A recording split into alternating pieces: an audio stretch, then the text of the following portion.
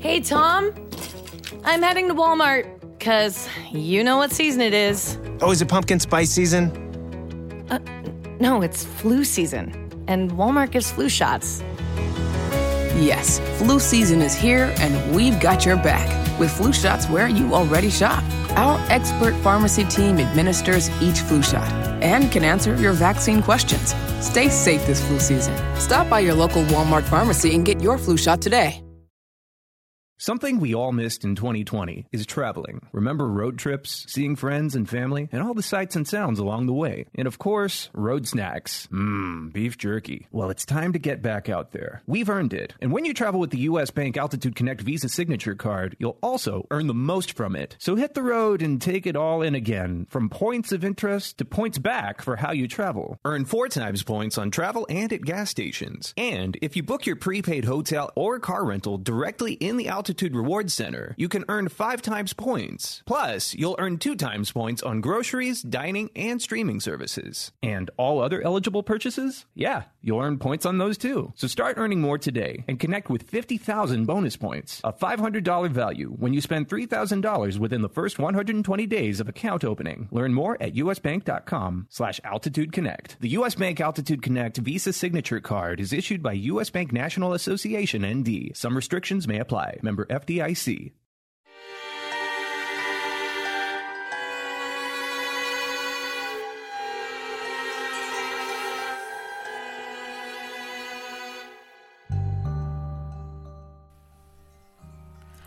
Hi everybody, this is Marlene with Miami Ghost Chronicles Stories of the Supernatural. And I hope you enjoy this new show, whether you're viewing it on the internet or listening to a podcast version of the episode. I do want to thank you for being part of my audience. You can also find links to videos or podcasts on MiamiGhostChronicles.com, as well as where you can submit your story about any eerie experiences you've had, which I would love to hear about. Just go to the Submit Your Story tab. Please subscribe to our channel so that you receive notification of when we release a new show. And find us on Facebook, Twitter, and Instagram. This is where I usually live stream and where I give you a behind-the-scenes look at locations where new episodes are being filmed at. I also tell you about all the interesting guests that will be appearing soon on Stories of the Supernatural. I hope you enjoy the show, and I think you are all wonderful.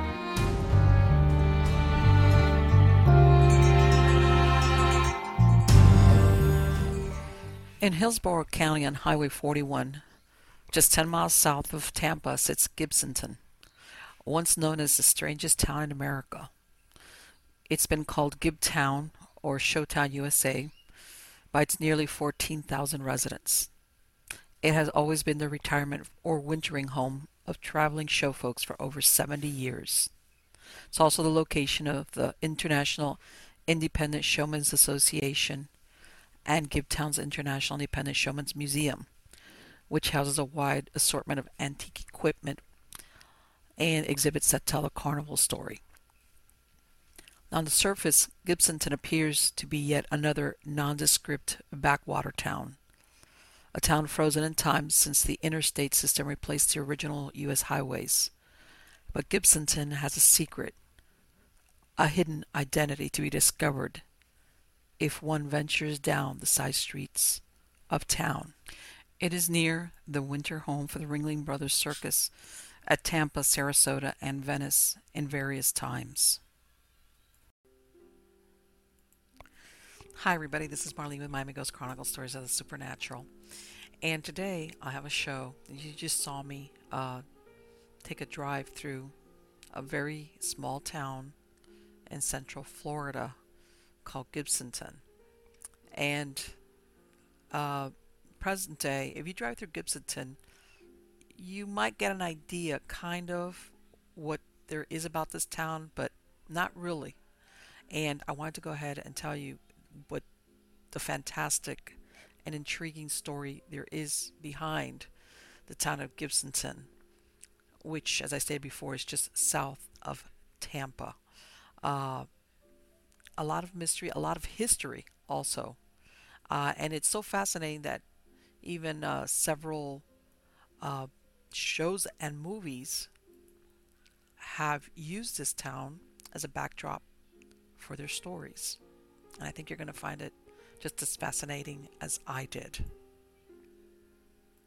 Now, during the Depression, carnival and circus people would use this as their winter home. And what they would do is they would park their trailers in their off season near the Alafia River.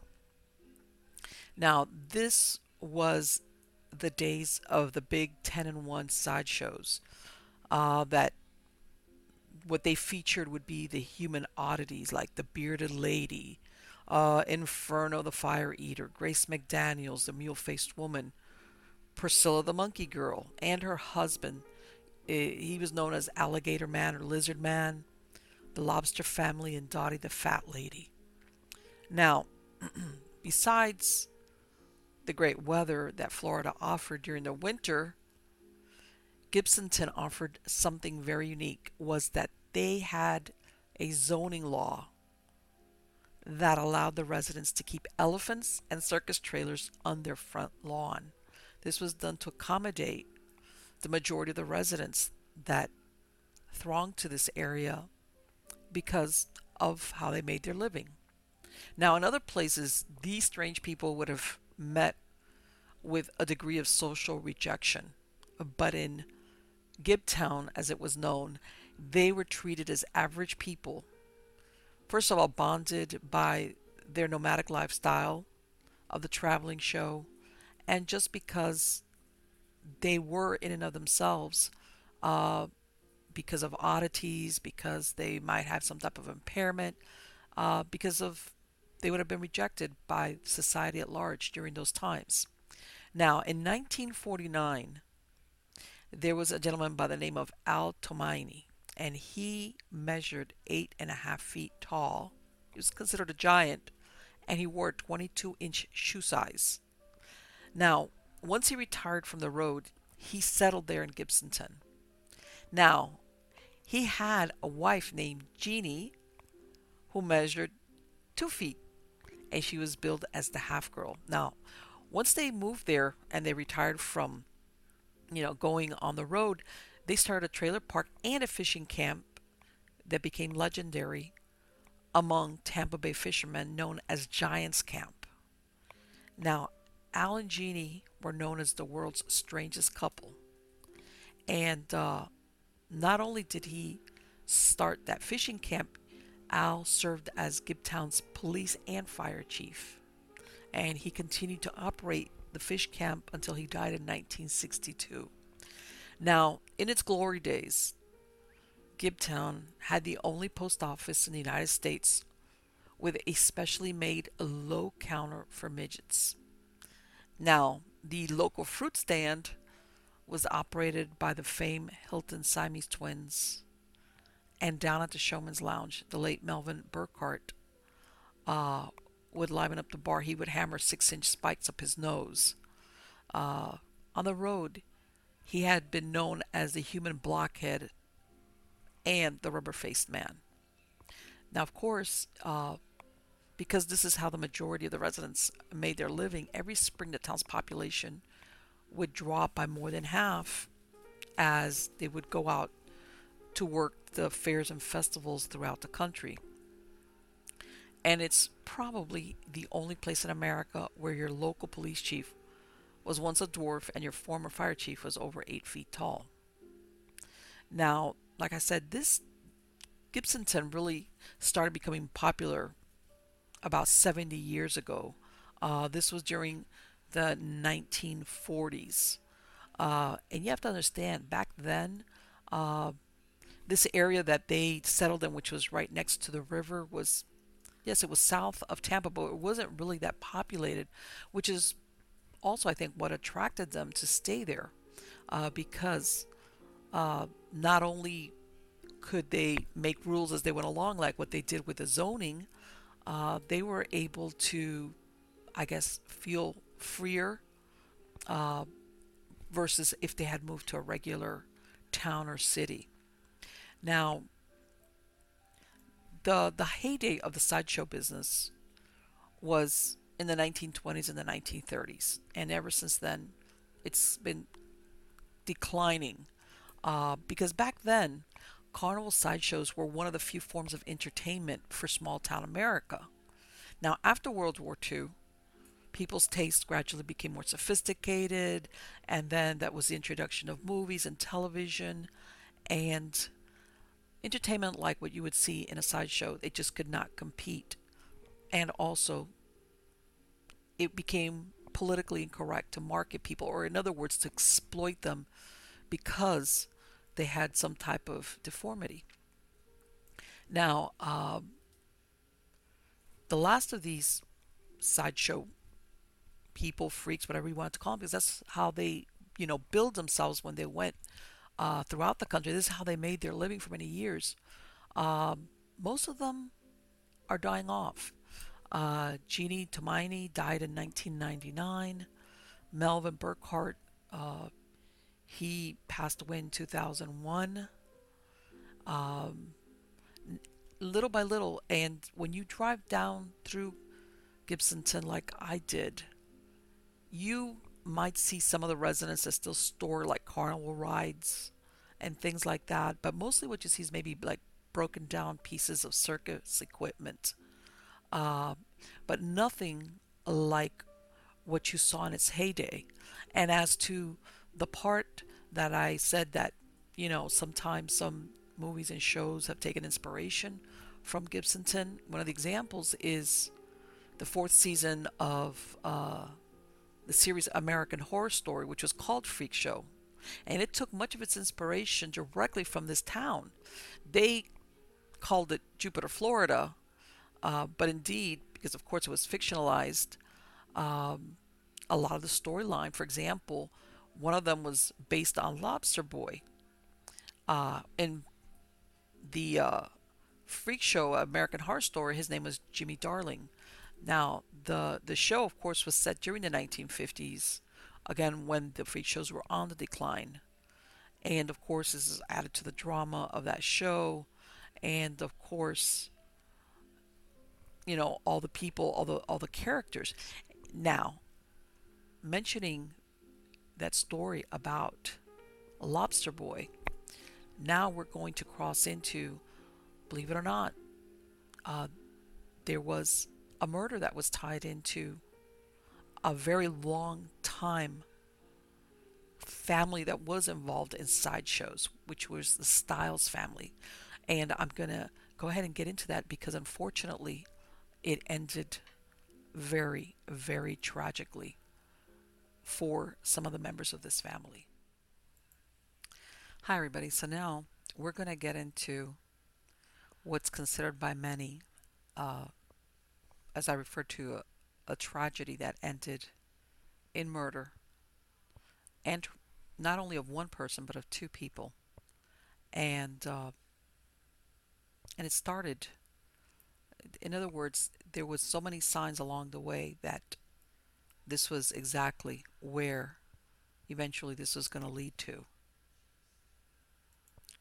And mainly this deals with a man named Lobster Boy. His real name was Grady Stiles Jr. And he was born into his family. The Stiles family were already involved in what they called the sideshow or the freak show circuit. All right, he was born in Pittsburgh, Pennsylvania, and he really didn't get too much of a choice of what he was going to do with his life. He had a rare condition known as electrodactyly. Now, this ailment, it's something that's genetic. It's where your fingers are fused together and they give the appearance of having claws instead of hands. And his family had been affected by this since at least the 1840s, according to what his own father claimed. And there's a 50% chance, more or less, that offspring from one of the parents will come out with his genetic trait. So when he was born this way, by the time that he was 7 years old, his own father had introduced him into the family business, which was touring the country, the sideshows, as the Lobster Family. And he not only had it on his hands, he also had it on his legs, and which this forced him to use a wheelchair. Now, the thing was that they used this hereditary condition to their advantage. His father had it, and he called himself Lobster Man. So when he brought in his son at the age of 7, he gave him the name or the moniker of Lobster Boy. And so, like I said, at a very young age, he was introduced into and became a sideshow performer. Now, when they weren't on the road, they would be living in Gibsonton, Florida, which where a lot of the other carnival performers would spend the winters. And they were this is where all these different performers basically knew all the other families there, including like Al and Jeannie Tomiani, which were the sheriff, and they had their fish camp. And in other words, they saw how these families, even if they didn't tour together, they all would come back and winter there. Now, he grew up, this was, in other words, his lifestyle. And when he was very young, there was a young lady by the name of Mary Teresa Stiles. Now, she had run away. She was a runaway. She came and tried to join the circus because she had a very a broken home life. And the two fell in love. They were very young.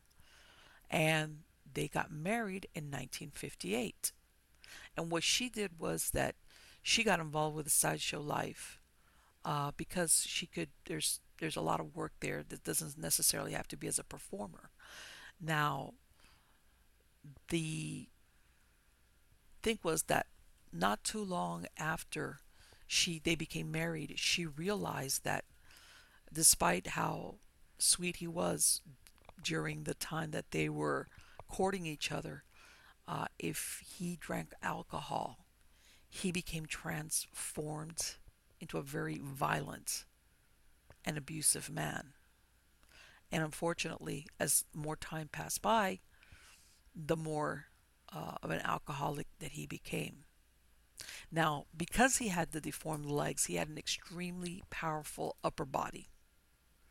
And he was able to basically crawl, even if he wasn't in his wheelchair.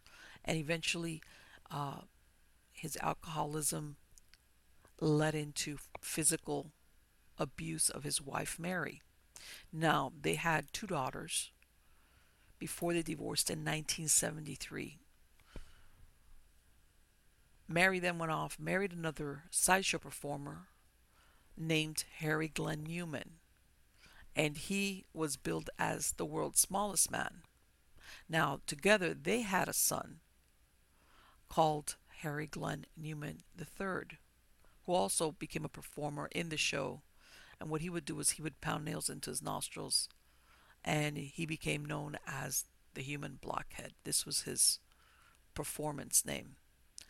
Now, in 1978, one of Mary and Grady Stiles' daughters, 17-year-old Donna, tells her parents that she's pregnant and she's going to marry the young man that was responsible, the father of the child and who she was in love with. Now, Grady Stiles wants to meet him, and because he wants to talk to him privately the day before the wedding. Now, when this man arrives to meet with Mr. Stiles, Lobster Boy, what did he do? He shot and killed the 18-year-old in cold blood. Killed him. Now, later on, Donna, his daughter, said that her father sat on the porch smiling and said, "I told you I would kill him." Of course, there was no doubt whatsoever that he was the one that had committed the murder, and he went to trial for it. He was convicted of third-degree murder and was sentenced to 15 years of probation, mostly because his deformities kept him from going to prison, as no state prison was equipped to deal with his physical needs. Also, by this time, he not only had the deformities that he had been born with, he was suffering from cirrhosis from his alcoholism, as well as emphysema from smoking 3 packs of cigarettes a day. And at this time, he was only in his early 40s.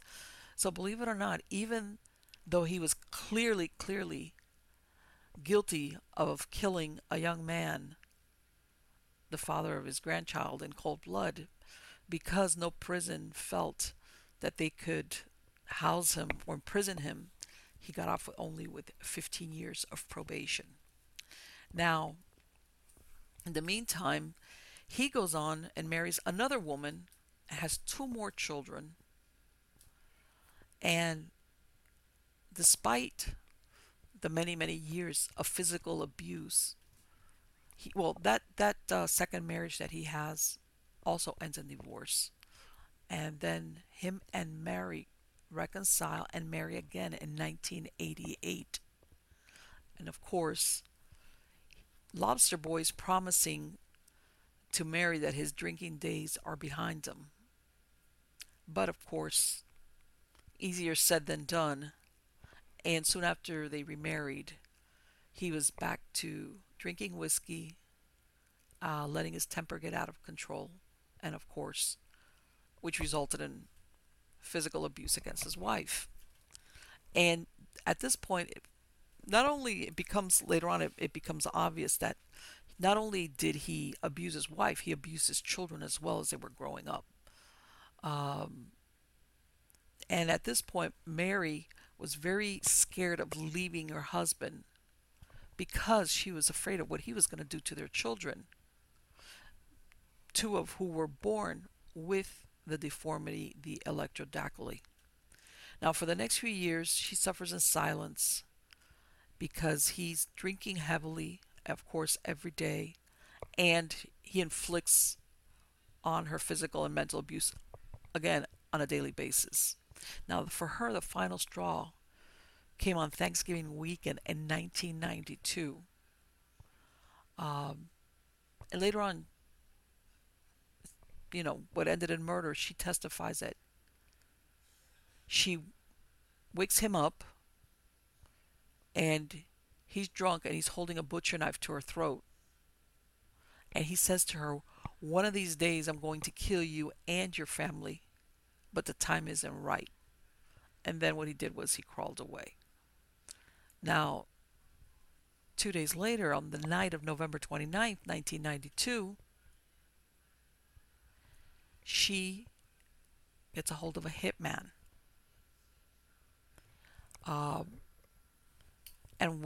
Because at this point, and later on, she testifies that she did this under extreme duress because she's concerned not only for her life, but mostly for the life of her children.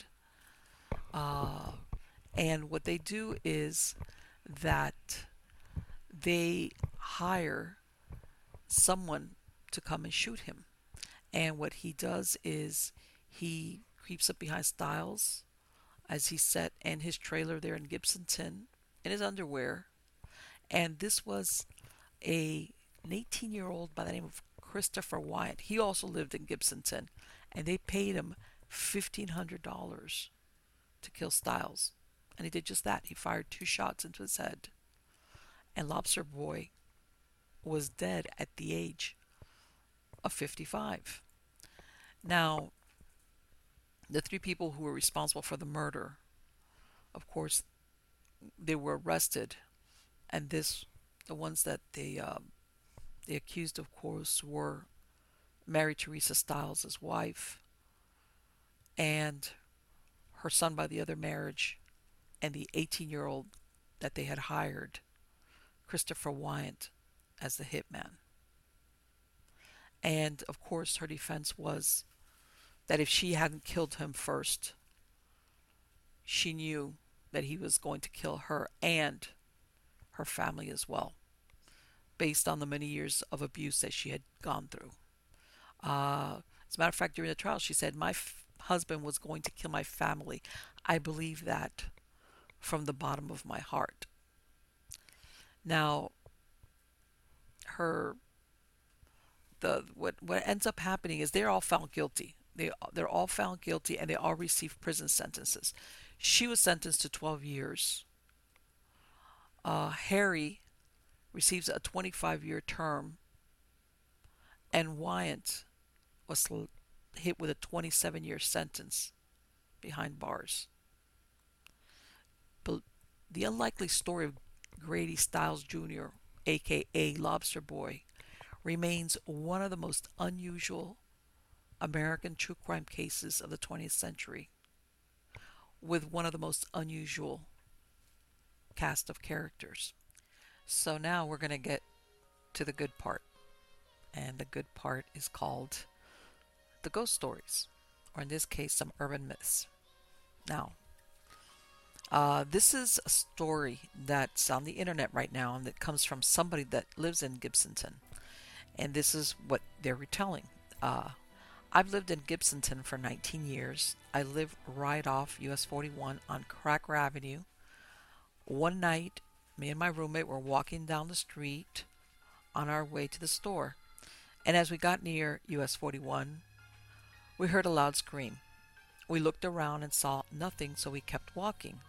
And again, we heard a loud scream. And yet again, we saw nothing. We were scared to death, and we started running. As we neared the ditch, we saw what appeared to be a transparent woman in pieces. Me and my friend looked at each other, and we turned back, but she was gone. We did some research, and there was a murder there 20 years ago, where they found a woman dismembered and put into pieces in a trash bag. Now, I did a little bit of research, and that story is absolutely true. Back in February of 2003, they did find a dismembered body of a woman right there on Cracker Avenue, west of US 41. A few months later, her killer was identified as her husband, who, after killing her, he used a small kitchen knife and box cutter to cut her to pieces. So that urban myth is absolutely true. Now, let's go on to another ghost story. A few years ago, I lived in the basement of a house on Malvina Street with my boyfriend. This was his mother's house, and it was at least over 120 years old. After living there a while, I realized that I never felt alone. My boyfriend George confessed something he hadn't told me until then, which is that he had his own experiences with the ghost right after moving in. He told me his cousin Earl had been staying with him, and they were both using the attic since it had 2 bedrooms up there. Right after staying at the house one night, he went to the bathroom, which was downstairs, and even though he was half asleep, he felt right away that he wasn't alone. When he got down to the bottom step of the stairway, he felt grabbed by unseen hands all over his body, grabbing him really tight. His screams brought all the family out of their bedrooms. In the next few hours, he had bruises all over his body. He was so scared that he slept downstairs on the couch until they got a bed ready for him downstairs. No more attic for him. Instead, he ended up sleeping in the basement. This is when I came into the picture. To me, the basement was always creepy and dark. I kept hearing things that didn't make sense, and every once in a while, I would hear a shuffling step at the other end of the basement, even though I was alone there. I could feel something brush up against my arm, and sometimes I would smell cheap men's cologne. My boyfriend said that that smell probably was his grandfather, who was dead. Once I went upstairs to Earl's room in the attic. after having a fight with my boyfriend. Earl was hardly ever home, and I was alone there. This is when I had my encounter with something really evil. Suddenly I heard a creaking sound coming from some wooden floorboards right next to the small sofa I was sitting on. I was so scared I couldn't move.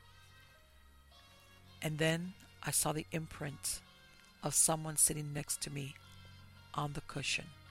I was really scared. But I went into pure terror when I felt pressure on my chest and arms when I tried to get up. When I felt it lessen, all I could do was scream for my boyfriend. That was the last time I ever went to the attic. Then one night, around 2 a.m., I started to hear what I realized was circus music, like an old-time sideshow circus music.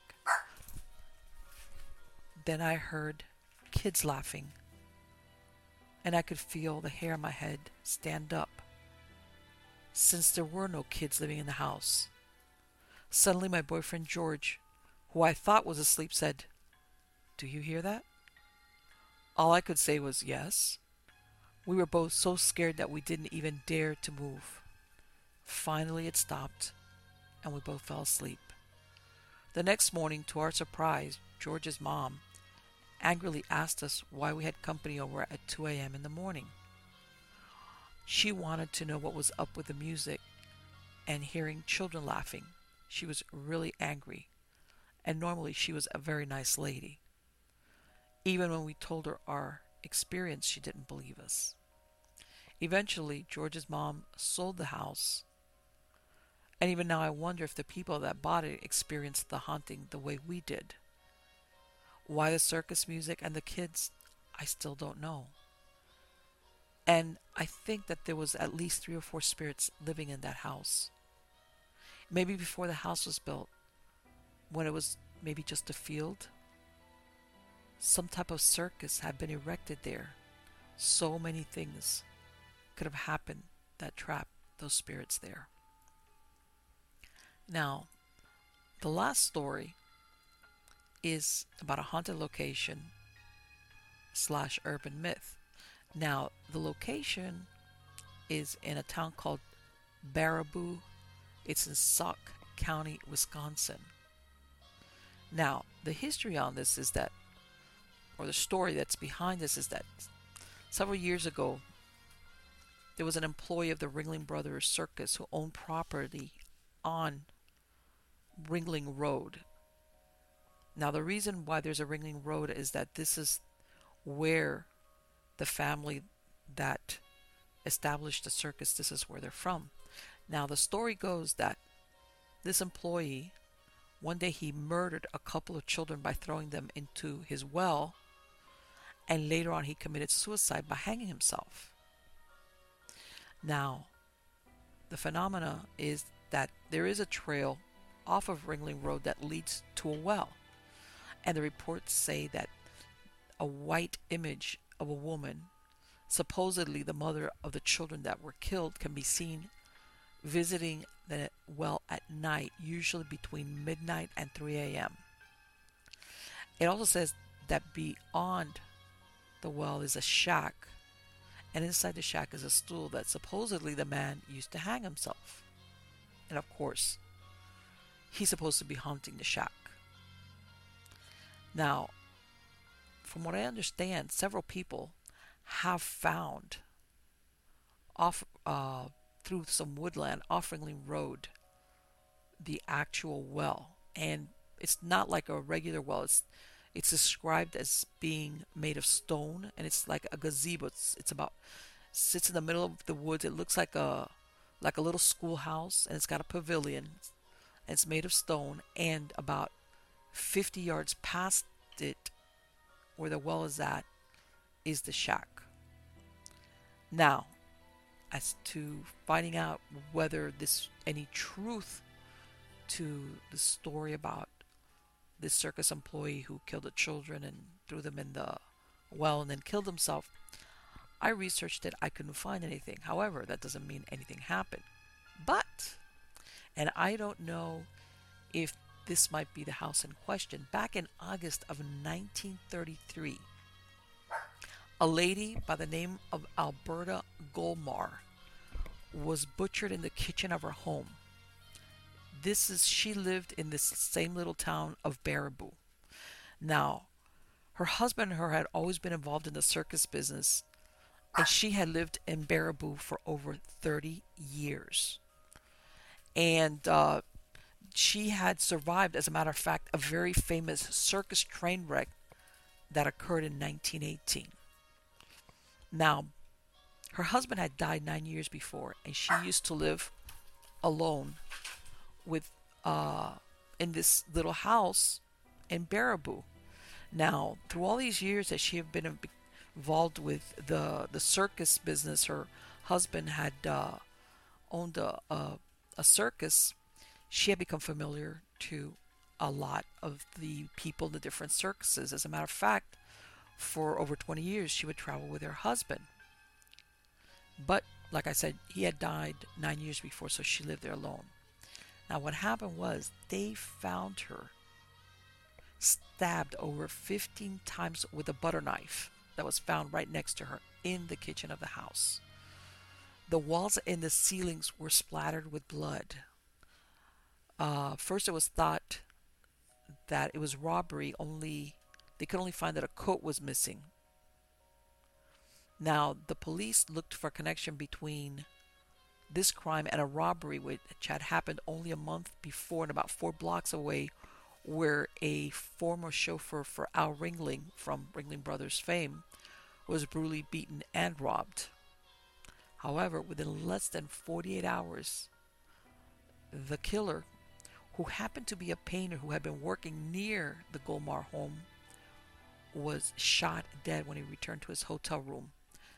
Police had staked him out, and when he tried to run, he was shot dead, and several of her items were found inside his room.